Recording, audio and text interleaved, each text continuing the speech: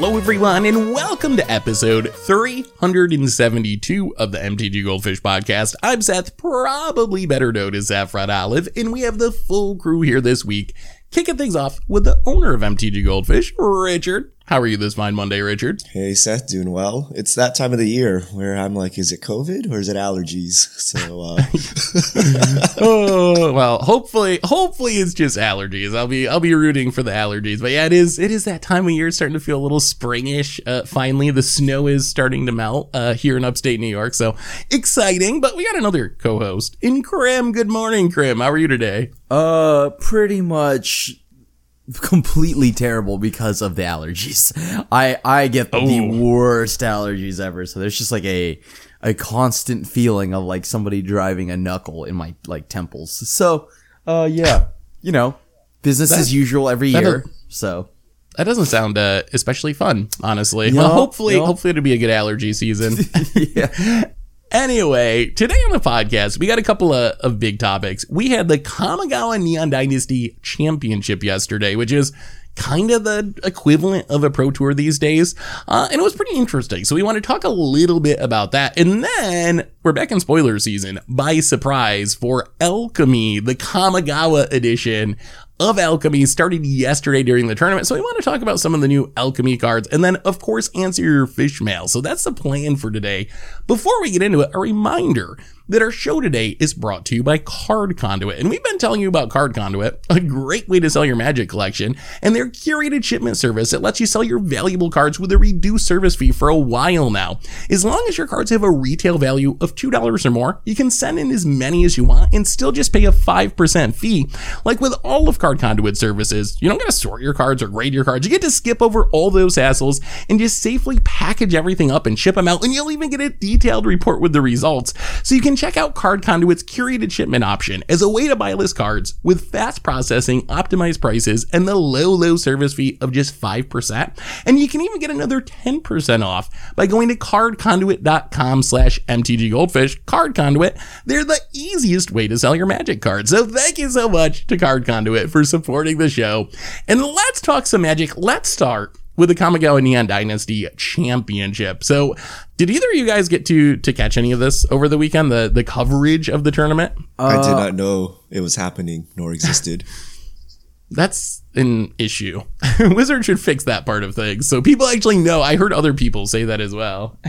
I did actually catch a little bit of it, but only day one. I didn't get to see much of like anything afterwards. Okay. Yeah, I watched it on and off on day one and day two while I was doing other stuff, so it was kind of going in the background. And then I actually watched most of the top 8 yesterday, and I gotta say, I was actually like shocked by not the gameplay itself, but how good the coverage was. I know it's kind of a tradition when Wizards does a big tournament, then we do a podcast and talk about all the things that Wizards did wrong with coverage.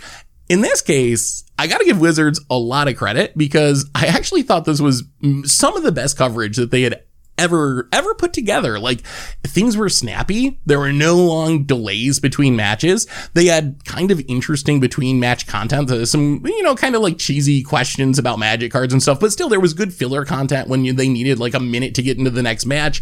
They did some cool stuff with like the deck tech zooming in on cards. The commentary was good. So coverage wise, I was honestly blown away. Like, I didn't know that Wizards had it in them to put together such a good weekend of coverage. So definitely shout out to Wizards for improving there. Like, just a huge improvement even over a year or two ago, which kind of makes me excited for the possibilities of coverage. Like, maybe Wizards is kind of investing in this again. So that part was exciting. As far as the actual tournament, historic in Alchemy. This was the first time in a while we got to see Alchemy on the big stage. Richard, what actually performed well at this tournament? All right. I don't know, but I have the results. And somehow Orzhov Ventures won the championship. So sorry, what? After buffing Dungeon Descent to a power level that's at least 50x its original, it became Dungeon Decent. I would have never thought that card would win a Pro Tour. I mean, I guess in a world where you can buff stuff, all bets are off, but wow, the real version is like the worst card ever made, or one of them. It worked. They buffed the card. It became good and it changed. You know, it made an archetype viable, so viable that it won the championship. So it actually worked. So viable, huh? Okay. I have to imagine this is exactly what Wizards wanted. Like literally exactly. I watched the top 8 and I got to watch Eli playing the deck. And obviously Eli Cassis is just really, really good player. So obviously a good player playing it. But it was really, this wasn't some like, oh, there's a venture card in there, so it's a venture deck. He was really like turboing through dungeons. Like I think in one of the finals matches, he completed all 3 dungeons in his way. He even went through the big one, the one that takes like 10 steps to go through and then gives you like the mini omniscience draw 3 at the end. He even went through that one and actually pulled it off. So it was really, really cool. And I know people have mixed feelings about alchemy and the nerfs or the buffs, but there's some part of me that really enjoyed seeing the mechanic work because it was just so bad in actual standard and the cards were so underpowered that no one could ever do. I tried to make it work. You tried to make it work, Rem, and it's just not very good. So it was actually pretty neat that Wizards could like twist a few knobs and suddenly this underpowered mechanic was functional and actually doing good things and playing out the way Wizards I think wanted it to, where it wasn't overpowered, but it was actually very functional. So in a weird way, actually made me appreciate alchemy more. And I know people are probably gonna be mad about me saying that or whatever, but I thought it was really cool to get to see, you know, a venture deck actually be successful. And if it took a few, you know, nerfs and buffs and decoupling Arena from paper to make it happen, I don't know, maybe that's okay. Yeah. I mean, this is like, I've been in the minority with this, but this is exactly what I like about the idea of like Magic exploring a digital space. And yeah, like it's just hilarious to me that somehow, some way Dungeons actually was good.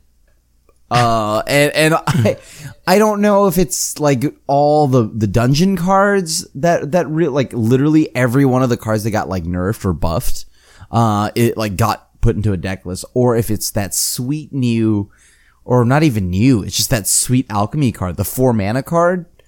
That like discards the highest CMC.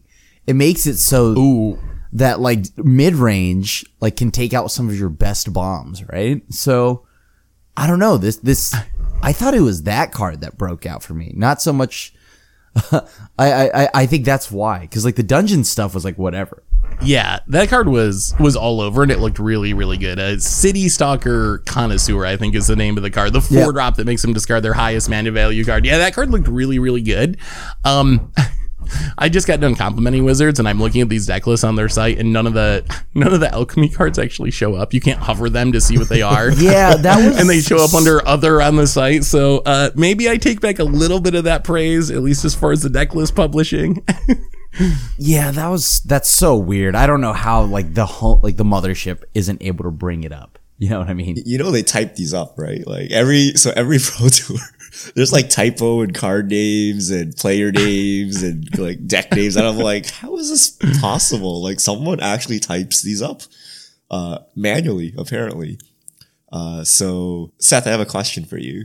Given the play rates of Alchemy that we discussed last podcast, how were the viewer numbers for this tournament, given that it was Historic and Alchemy? Okay, so good news and bad news as far as viewership. So the good news is they capped out or maxed out at around 10,000 viewers. I think just barely over 10K was the max viewership, which compared to an Alchemy, I think it was Alchemy and Historic again, but don't quote me on that. But the last championship in the beginning of December, the Innistrad Championship, that was up maybe 10-20%. I think it maxed out around 8,000. So heading in the right direction. On the other hand, if you go back and look at Pro Tours like pre-Arena, like 2015, 2016, before Arena was even a thing, they would get 25, 35. I think the best was like 45,000 for, I think it was the Eldrazi Winter Pro Tour had a huge viewership. So in the grand scheme of Pro Tour or Pro Tour level coverage, not great, but compared to the last tournament, heading in the right direction. So good news, bad news. I want to ask you guys, why do you think viewership is so low compared to where it used to be? It's really shocking to me that they made Arena, which on paper should make coverage so much better. Like, it's flashy and it's got animations and it's kind of to some extent, not as much of an extent as we would like, but built for esports. Like, that's the idea, is you can actually stream this and it doesn't look like Moto, like a spreadsheet. You don't got glare on sleeves. You can actually see what's going on. Why is viewership so much lower for arena tournaments than it was a few years ago before arena existed for paper tournaments? Do you think it's the formats? Is it because people don't really like Alchemy and they're mad about the nerfs and buffs in Historic? Is it arena? Is it organized play? No one has anything to strive for, so people just don't care about tournament play? Is it Commander? What do you make of this? Why is viewership so much lower than it used to be for events like this? I think competitive play just overall isn't that appealing, right? Like, anymore. Like, there's nobody knows what they're kind of like working towards. If they're even trying to work towards something, right? So that, at least that's my take on it. And yeah, there's also a mixture of some people that also just don't like Alchemy. Yeah, I think it's all the above. I think there's just so much more content. I think if you took the exact same Pro Tour, so like, the same decks, the same standard metagame or whatever from back then and played it today, it would get a lot less views because back then there was only so many things to watch on Twitch on that weekend. Nowadays, there's 10 other esports tournaments, with double the prize pool happening at the exact same time, right? So there's just a lot more stuff to watch, a lot more competition. For this one, though, I do think the formats do matter, right? Like, we see Dungeon Descent pop off. And let's say I don't play Alchemy. It's totally useless to me, right? Like, I can't even put it in my standard deck or my commander deck and have it do the same thing. Like, it's an actual different card. So I think that's part of it. Like, people maybe scout these games to get ideas for their commander decks or whatever, but then they can't play these cards. So man, like, I know I used to play standard just to find like stupid cards to put into modern. Right. So like, it was kind of applicable. Right. But now I'm like, what do I do with this Alchemy card? Like, I guess I could play it in Historic. Right. And then that's it. Right. You got Alchemy and Historic. So it's not as transferable. So I think that's part of it. And also just the play numbers we saw last week, that so few people play Alchemy. Having the flagship tournament be Alchemy, I think would limit that. I actually wonder what would have happened if they did standard. Like, I don't know if it would just been the same result. They got more or less. I'm actually kind of curious and wish they tried that somewhere so we would get an idea. Yeah, that would be interesting to see, just so we could compare those two more directly. I will say, and I know this is probably like hard right now because we're still doing the pandemic stuff and working through all that, but I think if this was a paper modern tournament, I think it would have gotten significantly more views. I would be surprised if modern would not outdraw Historic in Alchemy, which again is a little bit strange because arena is so pushed and standard's the biggest format on arena and all this stuff. But I think exactly what you said, Richard, like, these formats only apply to arena players. Like, yes, if you're an arena player, some percentage of you are going to care about Alchemy, and some larger percent are going to care about Historic, even though those percentages are small compared to standard.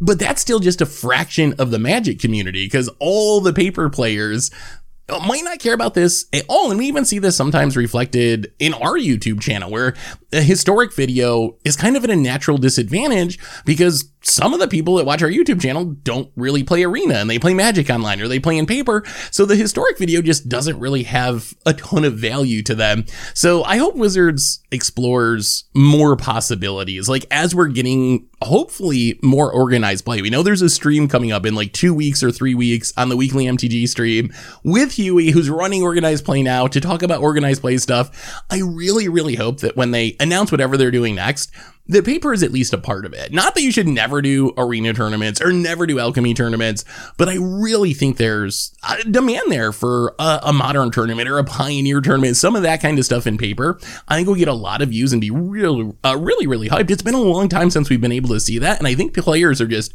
ready for that again. Yeah. I mean, what do you think if, like, even if it was like Pioneer, right? Like, I mean, I've been playing a lot of Pioneer recently, so I've been like kind of like pretty hype on it again. Ooh. But yeah, it's sweet, isn't it? Isn't Pioneer in a good place now? Yeah, like Pioneer's like really fun. But I mean, yeah, it is a little awkward just because a lot of like the viewership may not play Arena, right? And a lot of people just can't play Arena exclusive formats just because, well, the economy, right? There's so many people that are still kind of like priced out of the game just because how hard it is to like get in it. Oh, yeah, I was going to ask, like, do you guys think it's a protest or a lack of interest?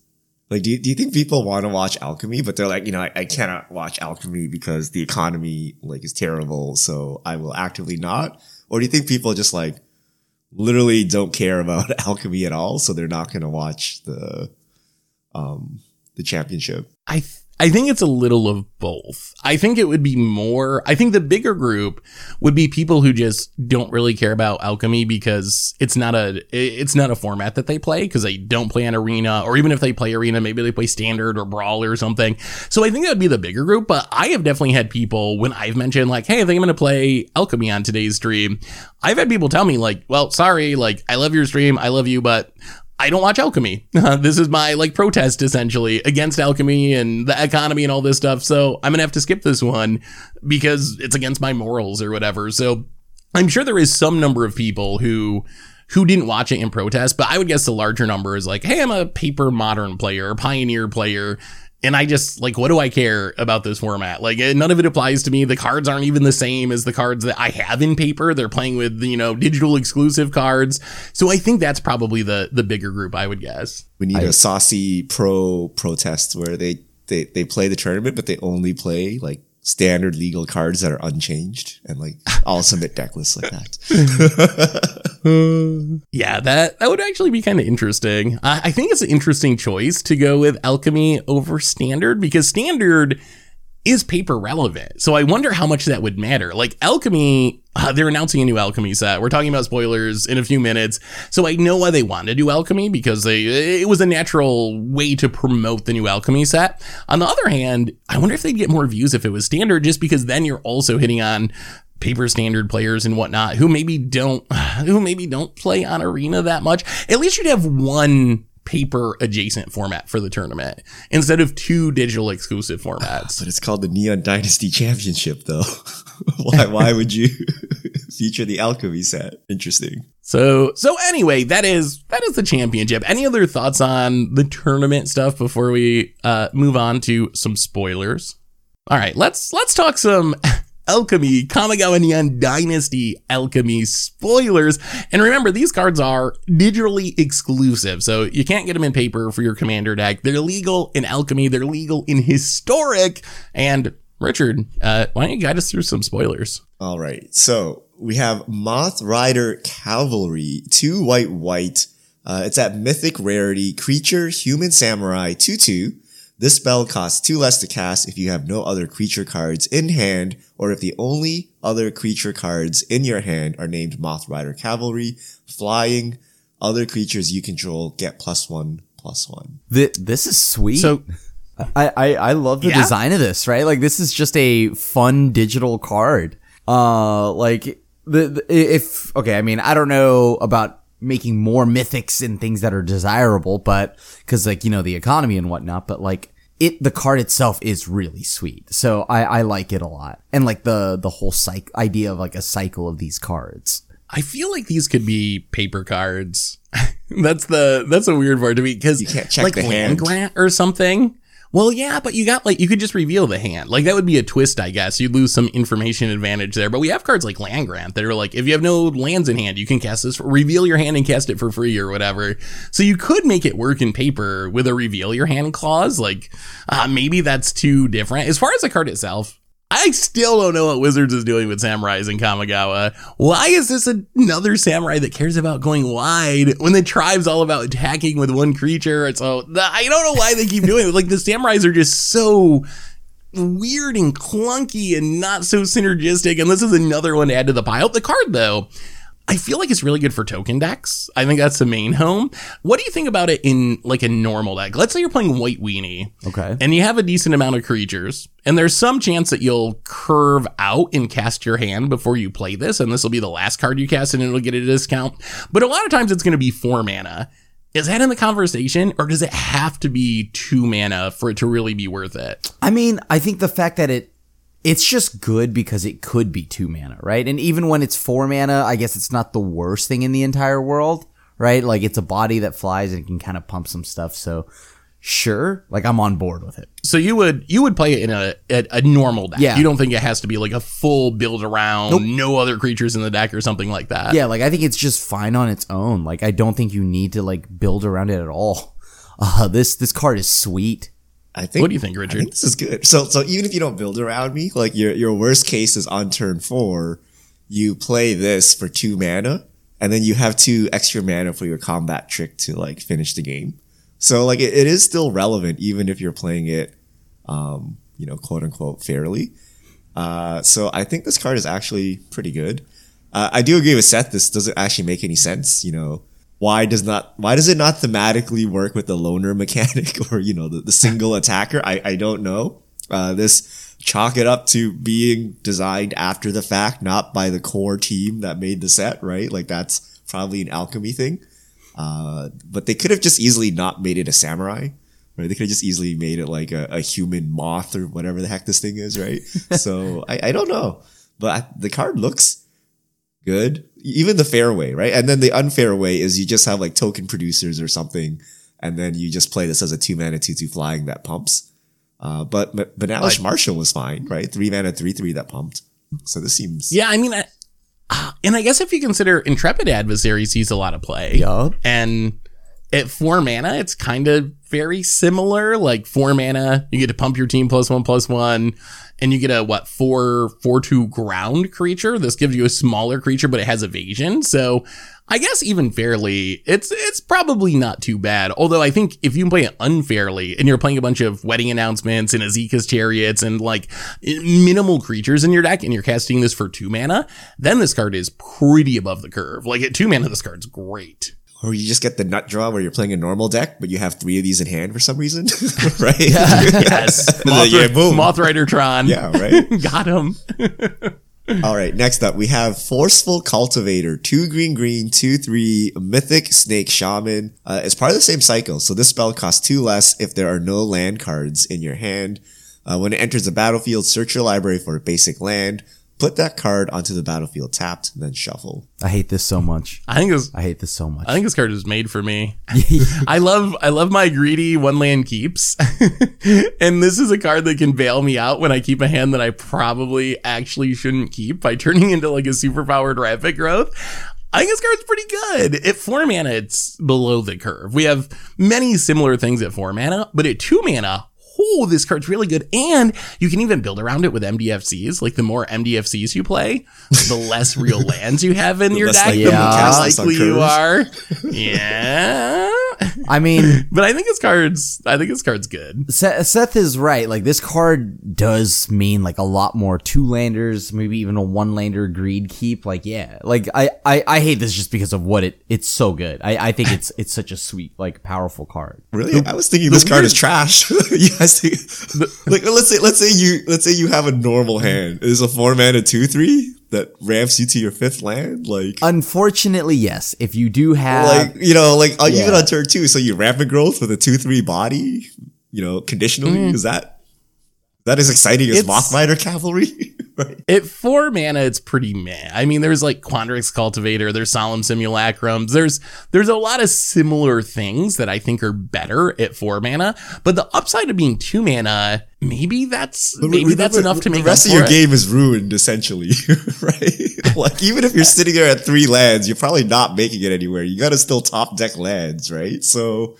you needed to greedily keep a horrendous hand to make this mediocre card do something that's above mediocre. Like, I don't know. I'm keeping bad hands to make bad cards better. You gotta mull. You're like, I got 4 lands. I gotta mull down to 1 to make sure my Forceful Cultivator gets there. But I need a top deck and untapped 2nd land. But I can't because I have all these MDFCs to make my Forceful Cultivator work. I will say, I think the biggest problem with the card is the decks that would want this ramp effect, the decks that would want a Solemn or a Quandrix Cultivator effect, are usually decks that want a ton of lands because you're a ramp deck. So there's a little bit of weird tension that the ability of the card is going to be best in a ramp deck that plays a ton of lands. But if you're playing a ramp deck with a ton of lands, your odds of casting this for 2 mana goes down significantly. Like in a Stompy style deck or something with fewer lands, I guess a 2 mana 2/3 isn't bad. But if you got to cast it for 4 mana, that's like, that's Questing Beast territory. That's Uvenwald, whatever, oddity. Like, you get really powerful threats for 4 mana. So I guess I don't know. I think I like the idea of this card. I like that it's a bailout card for when you keep a bad hand. Whether or not that's enough to actually like see significant play, that I'm not sure on. All right. Next up, Fragment Reality. A single white instant at rare. Exile target non-token artifact, creature, or enchantment. Its controller puts a random creature card with lesser mana value from their library onto the battlefield tapped. This is what Divine Gambit wanted to be to begin with. Like, it's so funny that they printed Divine Gambit like a year ago and everyone made fun of it. Like, this is the fixed, improved, actually maybe playable Divine Gambit. You can use it on your own stuff if you're desperate. You can hit artifacts and creatures and enchantments, and you're not going to give your opponent the best thing in their hand or the best thing in their deck like a Chaos Warp because it's going to trade down in mana value. At the same time, you're still giving your opponent something back. Like, in just a random generic matchup, I feel this is probably a sideboard card, but in the right matchup, this is like great removal. If you're killing a 1-drop, that's kind of free. If you're playing against a deck that doesn't really have a ton of creatures, then this is also great. Like snagging the Hullbreaker Horror against controller or whatever is kind of a free roll, or getting their Celestis because they're not going to have a creature to spin into. So I don't know. What do you guys think? Is this like a main deck playable card? Is this a meme card? Where do you fall on Fragment Reality? I think I want this to be good, but I'm still very afraid of what could come into play here, right? I mean, okay, so you exile an artifact, a non-token artifact, creature, or enchantment, and then its controller puts a creature card with lesser mana value. I don't like my opponents having anything, though. The whole reason why I spent my removal is so I didn't have to put another like creature into play. Yeah, like if it's great, maybe if I'm able to hit a Hullbreaker Horror, but I don't know. We still have March of Otherworldly Light. I don't think I need to play this. This could be like a sideboard as a worst case scenario. I need like a temporary pause or like just like a little bit of time, because essentially you could stop one thing for a turn and then it spawns something else. Yeah, I would think it's an emergency button for control decks. Like maybe you like snag an enchantment and then you sweep the board with everything, or you use it against a 1-drop. But yeah, like killing a creature and getting another creature is not ideal, but it is random. It's not getting like the best creature out of their deck, right? It's just a dirtily card. So like if your opponent has a combo or something, right, or some insane synergy, you break it up and give them a random card. So maybe it's fine. I'm thinking it's better than it's worse. Like I think it's not that bad, right? I think it has some point, but it's not, it's not a 1-mana removal, right? It's situational and whether you want to keep it in against the deck you're playing against. I think I would go with March of Otherworldly Light is just my main removal spell, but I still think this has sideboard potential. I think this card would be awesome in Modern. I think if you could play it in formats where there are combo decks, this seems like an amazing sideboard answer. Like you're playing Storm and you're like, okay, I got to get this hate card off the battlefield so I can win. This might be the best option for that. What do you care if they spin into a random creature? If you're getting rid of, you're just going to combo off and win anyway. Like, sure, spin into your best creature. I don't care. So I feel like it would be great in some formats. I just don't know if we have enough of those style of decks in Historic or in Alchemy for this to have that role in those formats. So, I mean, as the formats grow and we get more combo decks, I think maybe it goes up in value. But for now, I think it's good sideboard card at a minimum. Yeah, store these up. Eventually, we'll get all the combo decks, and then this will have a purpose. Next up, Kami of Transmutation, 1 in a white, 2/2 spirit at rare. When it enters or leaves the battlefield, choose 1. Each permanent in your hand perpetually becomes an artifact in addition to its other types. The second option is each permanent in your hand perpetually becomes an enchantment in addition to its other types. Hey, hold on. Let me. I have no idea. there a combo? I have no idea what to do with this card. There's got to be. This card just got spoiled, so I haven't had time to really think in depth about like what combos and synergies there could be with it. I guess you can like turn all of your stuff into enchantments, so they trigger an enchantress or something like that. At the same time, you're potentially turning on your opponent's like disenchants and like narrow remove. All of a sudden, everything's dying to Prismari command or whatever because you turn all your stuff into an artifact. So there's some like downsides to it as well.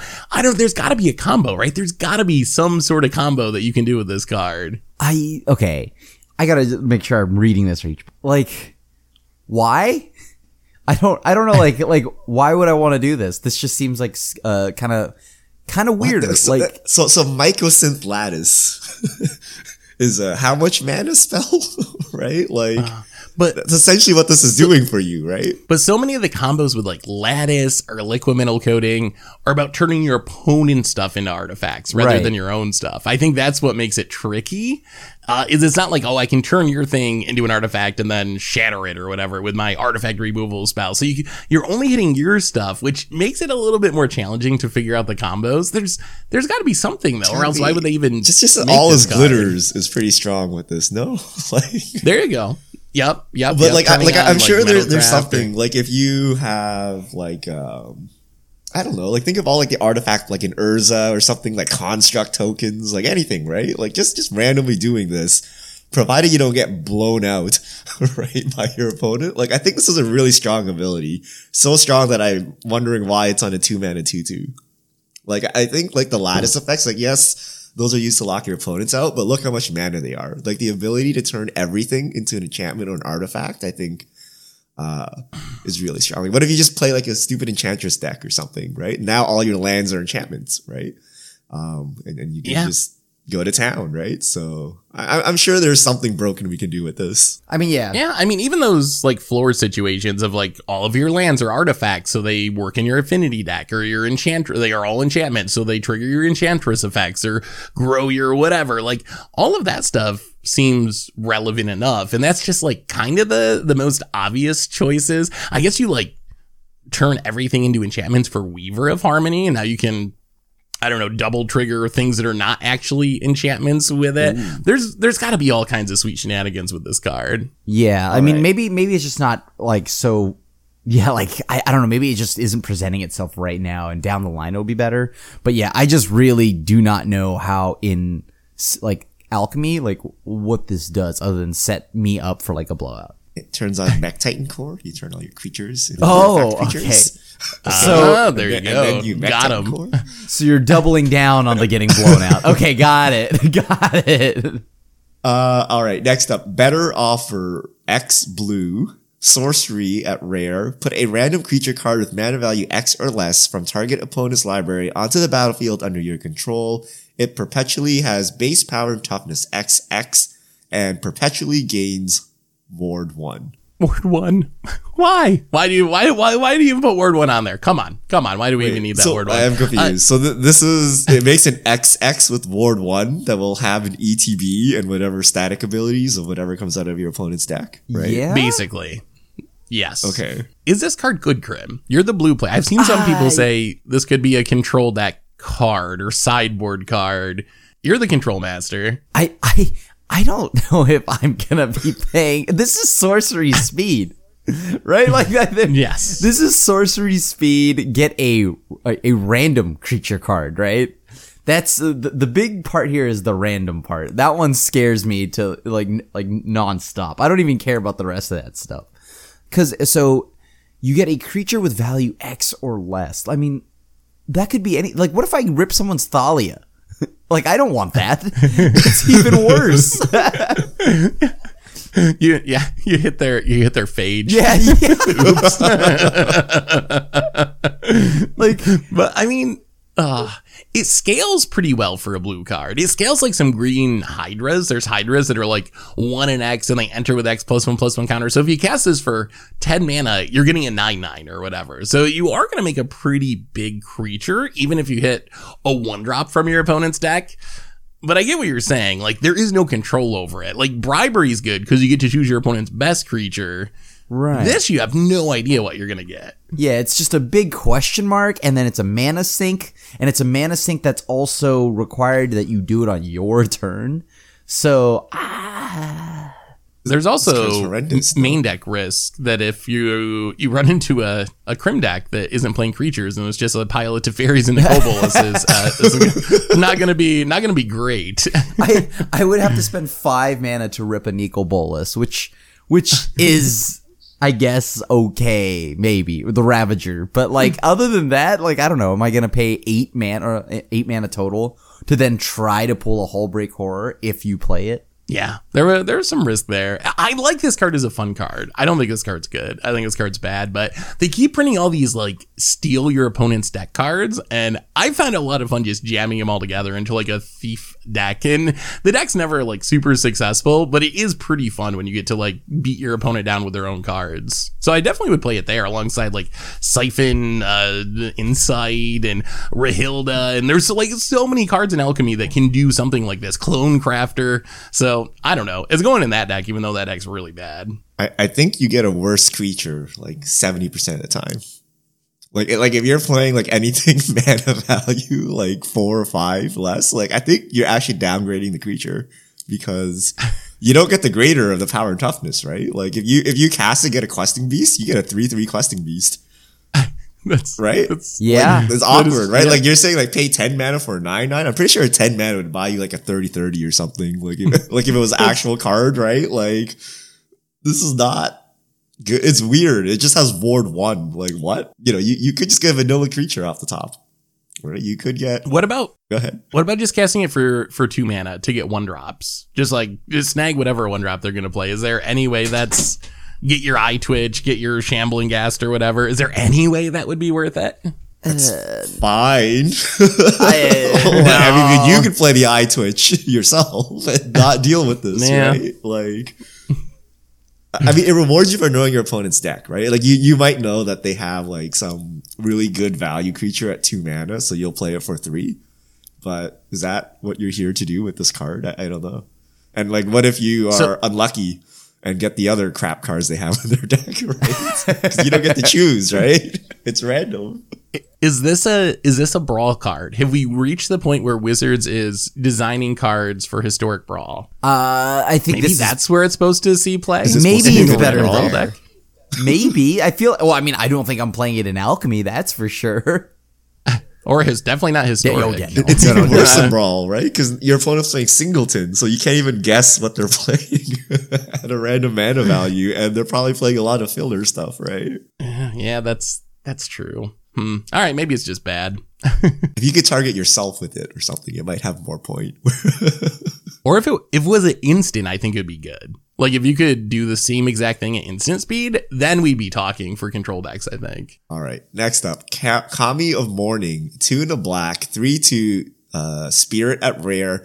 When it enters the battlefield, target creature you control or creature card in your graveyard perpetually gains. Whenever a creature you control with greater mana value than this card dies, return this card from your graveyard to the battlefield tapped. This card's so sweet. Well, this has got to be one of the most interesting cards that they've revealed so far. So it I'm still reanimates not- or Yeah. prevents something from dying, right? It's kind of like a scrap trawler almost, but you get to choose the thing that gets scrap trawler. But yeah, essentially it reanimates or prevents something from dying. I think there's potential in like sack decks, like you play it on your whatever, your Croxa, and then your Mayhem Devil dies, and you get back the Croxa and get the trigger again, or Cat Oven style decks. There's also combos. They're kind of like 4-piece janky combos, but if you have a free sack outlet, there's some things that you can like loop 2 creatures from the graveyard repeatedly. Vesperlark and Sling-Gang Lieutenant, for example, would be one of them, where you just Vesperlark gets back Sling-Gang, then you sack the Sling-Gang, and that'll get back the Vesperlark, and then you do it again and drain your opponent out of the game. Again, it's like 4 pieces, so probably not going to break any formats, but I think this card's sweet. I really like this card, like quite a bit. And you could probably even just play it fairly. Like just play it fairly and trust that your stuff's going to die throughout the game and you're going to get some things back for extra value. I feel like this card will be broken because it's like perpetual, right? So I think there'll be some weird combos with this. It's hard to understand, but I'm sure there's something you can do with this because you can just loop things infinitely. So Yeah. I think people might hate this eventually. It seems cool, but this seems kind of problematic to me, but we'll see how it goes. Yeah, I'm not sure on this yet. This is like an interesting card because I'm more so wondering the shell around it, like what would get played with it. I mean, what about just jamming it in the pre-existing sack decks, like a cat oven deck? Like, is there those are real things in Historic? Is there any argument to just running it in a sack deck? I guess you already can't play Lurrus because you're a Mayhem Devil Shell, and then you just play this and I don't know, target your Gilded Goose, Ravenous Squirrel. I guess there's not very good creatures to target because outside of your random one drops, it's like Mayhem Devil and Korvold for the most part. So maybe that's not gonna be good enough. Yawgmoth in Historic? Maybe Yawgmoth is the way to go. I think there's got to be something. There's got to be something with this card. I do agree with Richard that this might be the most likely to be broken out of the cards we've seen. When we're talking about like what needs to be nerfed a few weeks from now, keep an eye on Kamiya Morning. Yeah. All right. The heck is this? Okay, Bellows Breath Ogre, 2 in a red. Artifact creature, Ogre Shaman, 3/3. Starting intensity 1. Whenever Bellows Ogre or Bellows Breath Ogre attacks, it deals damage to equal to its intensity to any target, then perpetually increases its intensity by 1. The hex intensity, is this new? So yeah, this is new. Yeah, that's They could have put like a counter on it that just had call it intensity for flavor purposes. You gotta make it digitally exclusive, Richard. If they got a counter, it could be a paper card, and the whole thing falls apart. Is it new for Bellows Breath Ogre, or was it introduced? Yeah, this is the first time we've seen intensity. Wow, so much intense. It's such intense. I kind of like. Okay, memes aside, I think I like that. So it's a 3-mana 3/3. The first time it attacks, you ping something for 1. Right. The second attack, you'll shock something. Third attack, you'll lightning bolt something. And it's any I mean, target. that doesn't seem that bad. Yeah, any target, so I like that. I mean, we'll see how we feel about a 3-mana 3/3 that doesn't have haste or anything like that. And it's on attacks. So I'm very curious how that plays out. Otherwise, I mean, it could be pretty sweet though. Can I artificially increase its creatures. intensity somehow with like a doubling season or something? No? Not that we know of so far. Like, it's not a... Well, we'll have to get the official rulings, but I don't believe it's a counter. It's not, I think right. it's just a line of text on Arena. So I don't think any of those shenanigans would work with it. We'll have to... Maybe they print something that makes a creature more intense, so doubles a creature intensity. It's pretty intense. You could have made it anything else and it could have synergies with other cards. I don't know why they wouldn't just do it with counters. Like, it seems like you could just have it attack and add a charge counter to it or something. I guess the only thing that wouldn't work is the perpetually thing, but counters are perpetual, so the only way they would make a difference is if it dies and gets reanimated or gets blinked or something. This one feels very close to a paper card to me, or something that could be a paper card. No, because so if you so if you Kamiya Morning it, okay, and it's intensity 5, but you're somehow not dead, and you reanimate it, it keeps its intensity, right? Yeah, it's perpetual, right? It is a difference between counters. Or let's say you bounce it back to someone's hand, when they redeploy it, it has its previous intensity. So I think that's right. That is right. Yeah. So you can somehow charge this sucker up, right? Like, and somehow if your opponent is not dead and you have like high intensity, you get to keep it. So it does something. I like that it can snipe blockers. Yeah. Like, I think that'll be its main use is like sniping a blocker so you can keep attacking and snowballing it that way. It could definitely be good enough for like a red aggro style deck or a mid-rangey style deck. I like this. This is the most exciting card I've seen. This so definitely dumb, but I'm like, plays more. Big fire out of his mouth. Look at his belly. It's like lighting up and it stays lit up the whole game. And it only gets bigger. Perpetually. All right. Next up, Foundry Beetle. 1 and a red. 2/2. At rare artifact creature equipment insect. First strike. Equipped creature has first strike. At the beginning of your upkeep, a random artifact card in your hand perpetually gains. This spell costs 1 less to cast. Reconfigure a single red. I think this card's bad. It looks especially bad compared to Fearsome Whelp from Last Alchemy, which gave all of your dragons one less to cast in the same manner, also on a red 2-drop. I feel like giving a single artifact in your hand one less to cast just doesn't seem like that much of an impact. I guess a 2/2 first strike for 2 is not the end of the world. Maybe if there's some deck that really just cares about things being equipment, like you got Srams going or some sort of Nihiri free equip shenanigans, maybe that could be a home, but I don't know. Isn't this just bad? Am I missing something? Has to be an artifact. And it's your next upkeep too. Yeah. So it's got to survive a turn and you get a 1 mana discount. I don't know if I like this at all either. Yeah, you know what? I think this is a card of the ones we've read off so far. I think that like when they do their next cycle of buffs, this is one of those cards that are gonna need that. Yeah. I feel like this got punished because Fearsome Whelp was so good. Fearsome Whelp was one of the cards they had to nerf, and this is kind of looking similar, so I feel like they went safe with this one to avoid having a Fearsome Whelp situation. But maybe too safe. I think this is okay. I think Better Offer would more likely get a buff. It lives. It's like a Mana Dork or something, right? It ramps you by 1. And then once the 2/2 body's irrelevant, you reconfigure it onto something to give first strike. Like, it sucks, but I can see it playable somewhere and you're like kind of happy with it. But I don't know. Better Offer? Better Offer, at least you get something kind of right away when you play it. What do you get the Foundry Beetle? Are you happy? No. No, not at all. I mean, that's great. I like what they did with the Beetle. It's cool. It's like this arm accessory thing, but like other than that, I don't think it does anything. Oh, okay. How about this? Foundry Beetle and Kami of Transmutation. Now anything in your hand can be reduced by 1. Ooh. At random though, so if it hits a land, you're screwed. That's a lot of bad 2-drops to make that work, but I like where you're going with that. All right. A 2/2 first strike's not that bad. It's not that bad. So I don't think your card's good, but Wait, is it a 2/2 first strike playable? It used to be like 10 years ago. That was a house. This is not. No, Seth. No, this is not gonna work. Dude. Remember like Ash Zealot? Zealot? Ooh, that card was so good. Yeah, that card was sweet. But this that is was not also that. a lifetime ago in Magic. So also, Ash Zealot is much better than this. For starters, at haste. Had haste. Oh yeah. It also had that ability that would upgrade. ping people, whatever it was. Yeah, which was relevant. So yeah, this is gonna be, I think, the thing that needs the buff the most. Better Offer, I believe it or not, I think is somewhat better. I do think people will play Better Offer for the beams though, so the play rate will be much higher than poor old Foundry Beetle here. All right, those are all the previews. You can check them out at mtgpreviews.com. So these are Alchemy exclusive. So remember, only available on Magic Arena for play in Alchemy and Historic. Save up them wild cards. You're gonna need a lot of them. All right.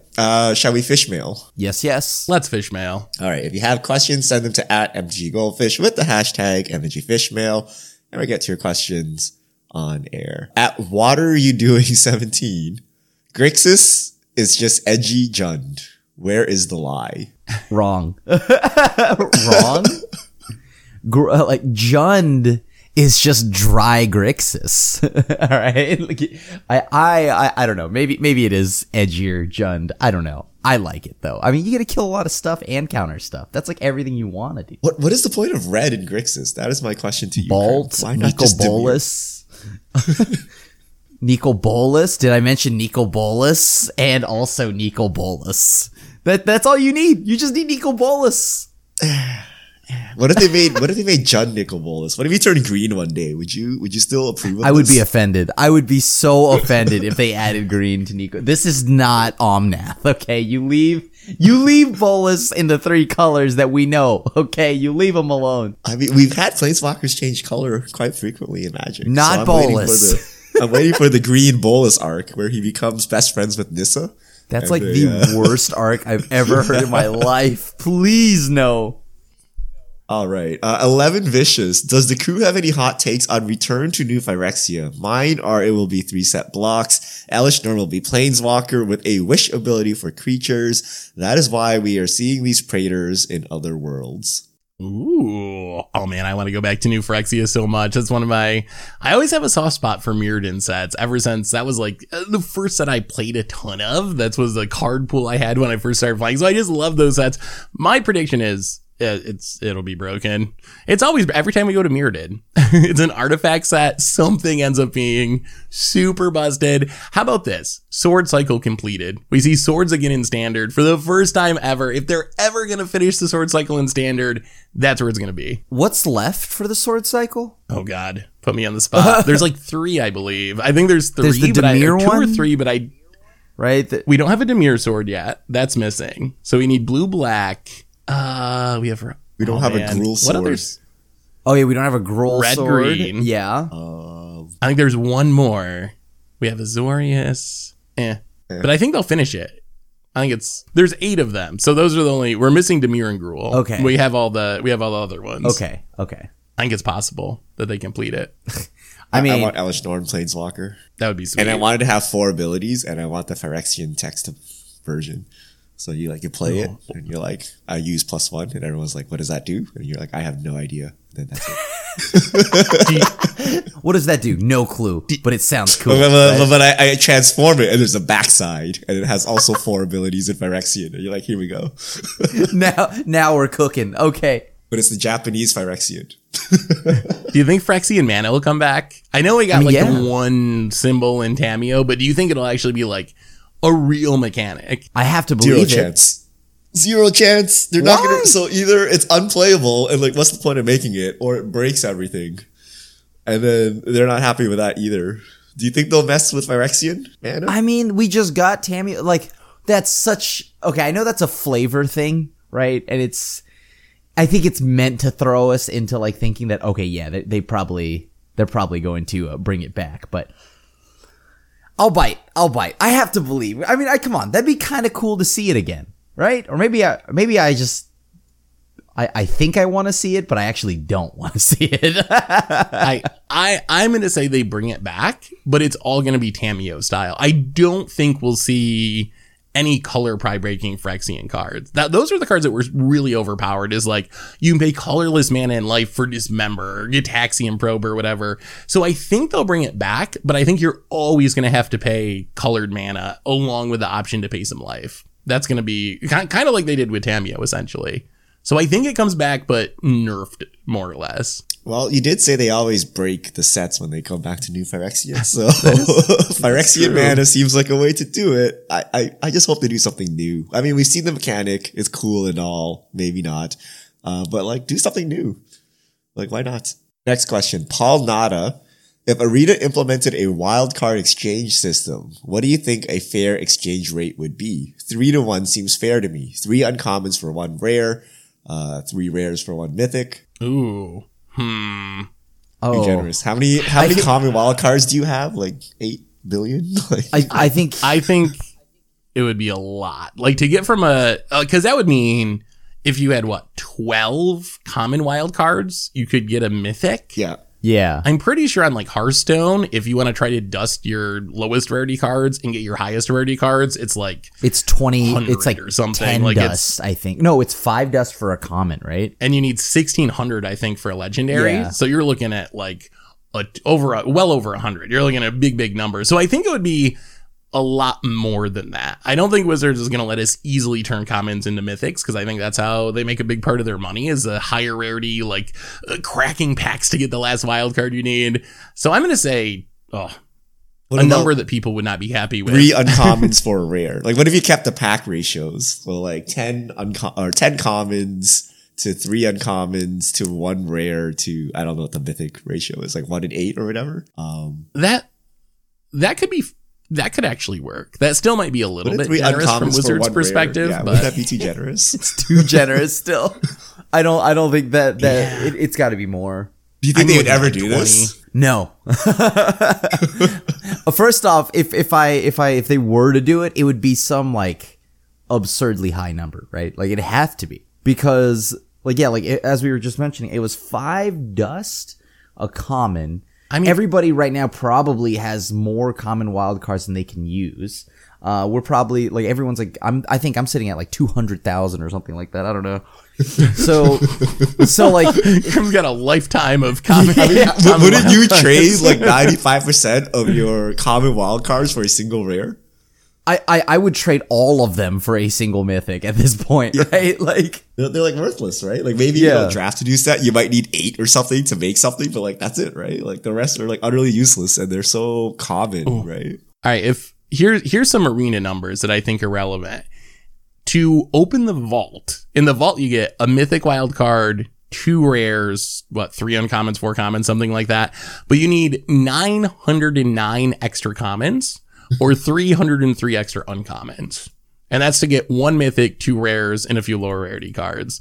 So I think that Wizards would be looking at 250 commons to trade up into a mythic or something like that. I think the number would be, based on what they're doing with the vault, it would be a very high number. I think we're more likely to get them to sell us wild cards, honestly. Yeah. Which I still think people will not be happy about how much it would cost to buy like a single mythic wild card. But I think that would be a more likely change than trading in commons, especially now, because we got the issue now that we got people like Krim or people like me that do have just like a ridiculous amount of common wild cards.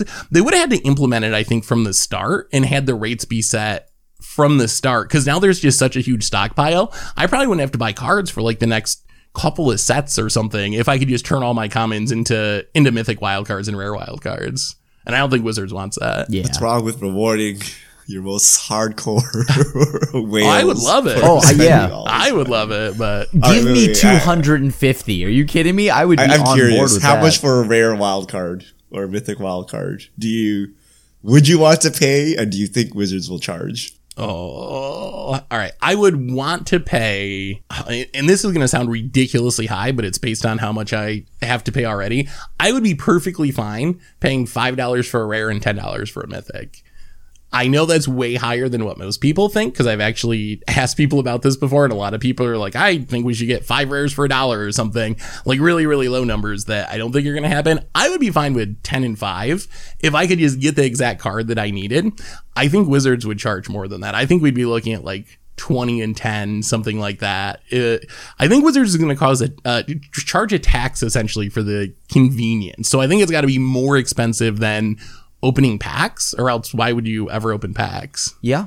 And I see, I look at it more like they're probably going to make it, like they I don't know if they'll ever sell just straight up a single card. What they'll do is they'll probably sell it like treasure vaults, right? So, okay, you can buy a vault and the vault is $20. Oh, okay. That's how I mean, that see would be them pretty doing good. it. That's just a battle pass, right? They Yeah, just put more pretty stuff much. on the battle pass and charge you for it. So looking at deck lists, right? Like roughly, I'm seeing decks with like 35 rares, 42 rares. That would put your deck somewhere between like $150 to $200 if you just straight up bought like rare wild cards.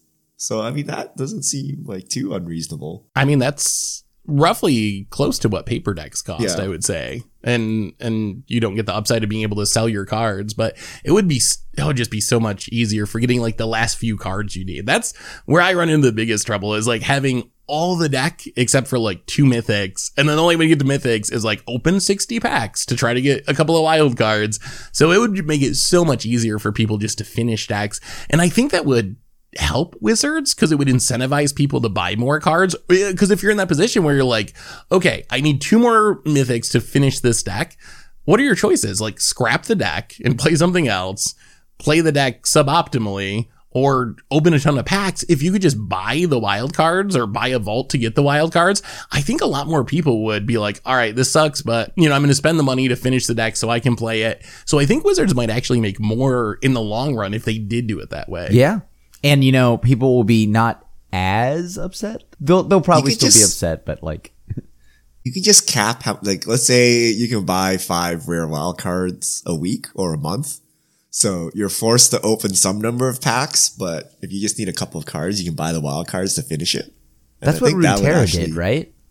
Yeah, that would accomplish what they want, right? Yeah, that would be a huge improvement. I would be down with that too. You put it in a battle pass vault thing where now you have to like grind your way for the ability to buy like 5 wild cards. So you increase like playtime as well. Have daily quests every day. You get like 1 extra rune. When you get 5 runes, combine them into a rare wild card with like $5. I can be a mobile game designer too, guys. Oh man. We do know that this Thursday is a long-awaited economy stream about Magic Arena. So we'll see if there's any interesting innovations or improvements. I'm not holding my breath that we're going to get like a huge amount of good news, but I'm keeping my fingers crossed that we get something positive out of the stream on Thursday. So not a long wait, and we'll know more. Absolutely nothing. Just ways to obfuscate the problem. We've made the vault hidden again. You don't see anything. We've hidden your gems. You don't know how many gems you have. You actually can't even open your vault anymore. They just hide your wild cards and then you have no idea how many you have.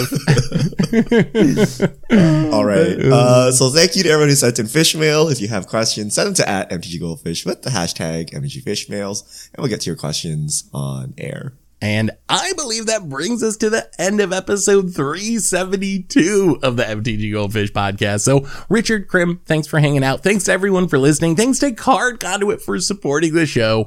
And we will be back next week to talk about the economy stream, Probably. alchemy spoilers, and whatever else goes on in the world of Magic. So until then, have a spectacular week, everyone. And this is a crew signing out.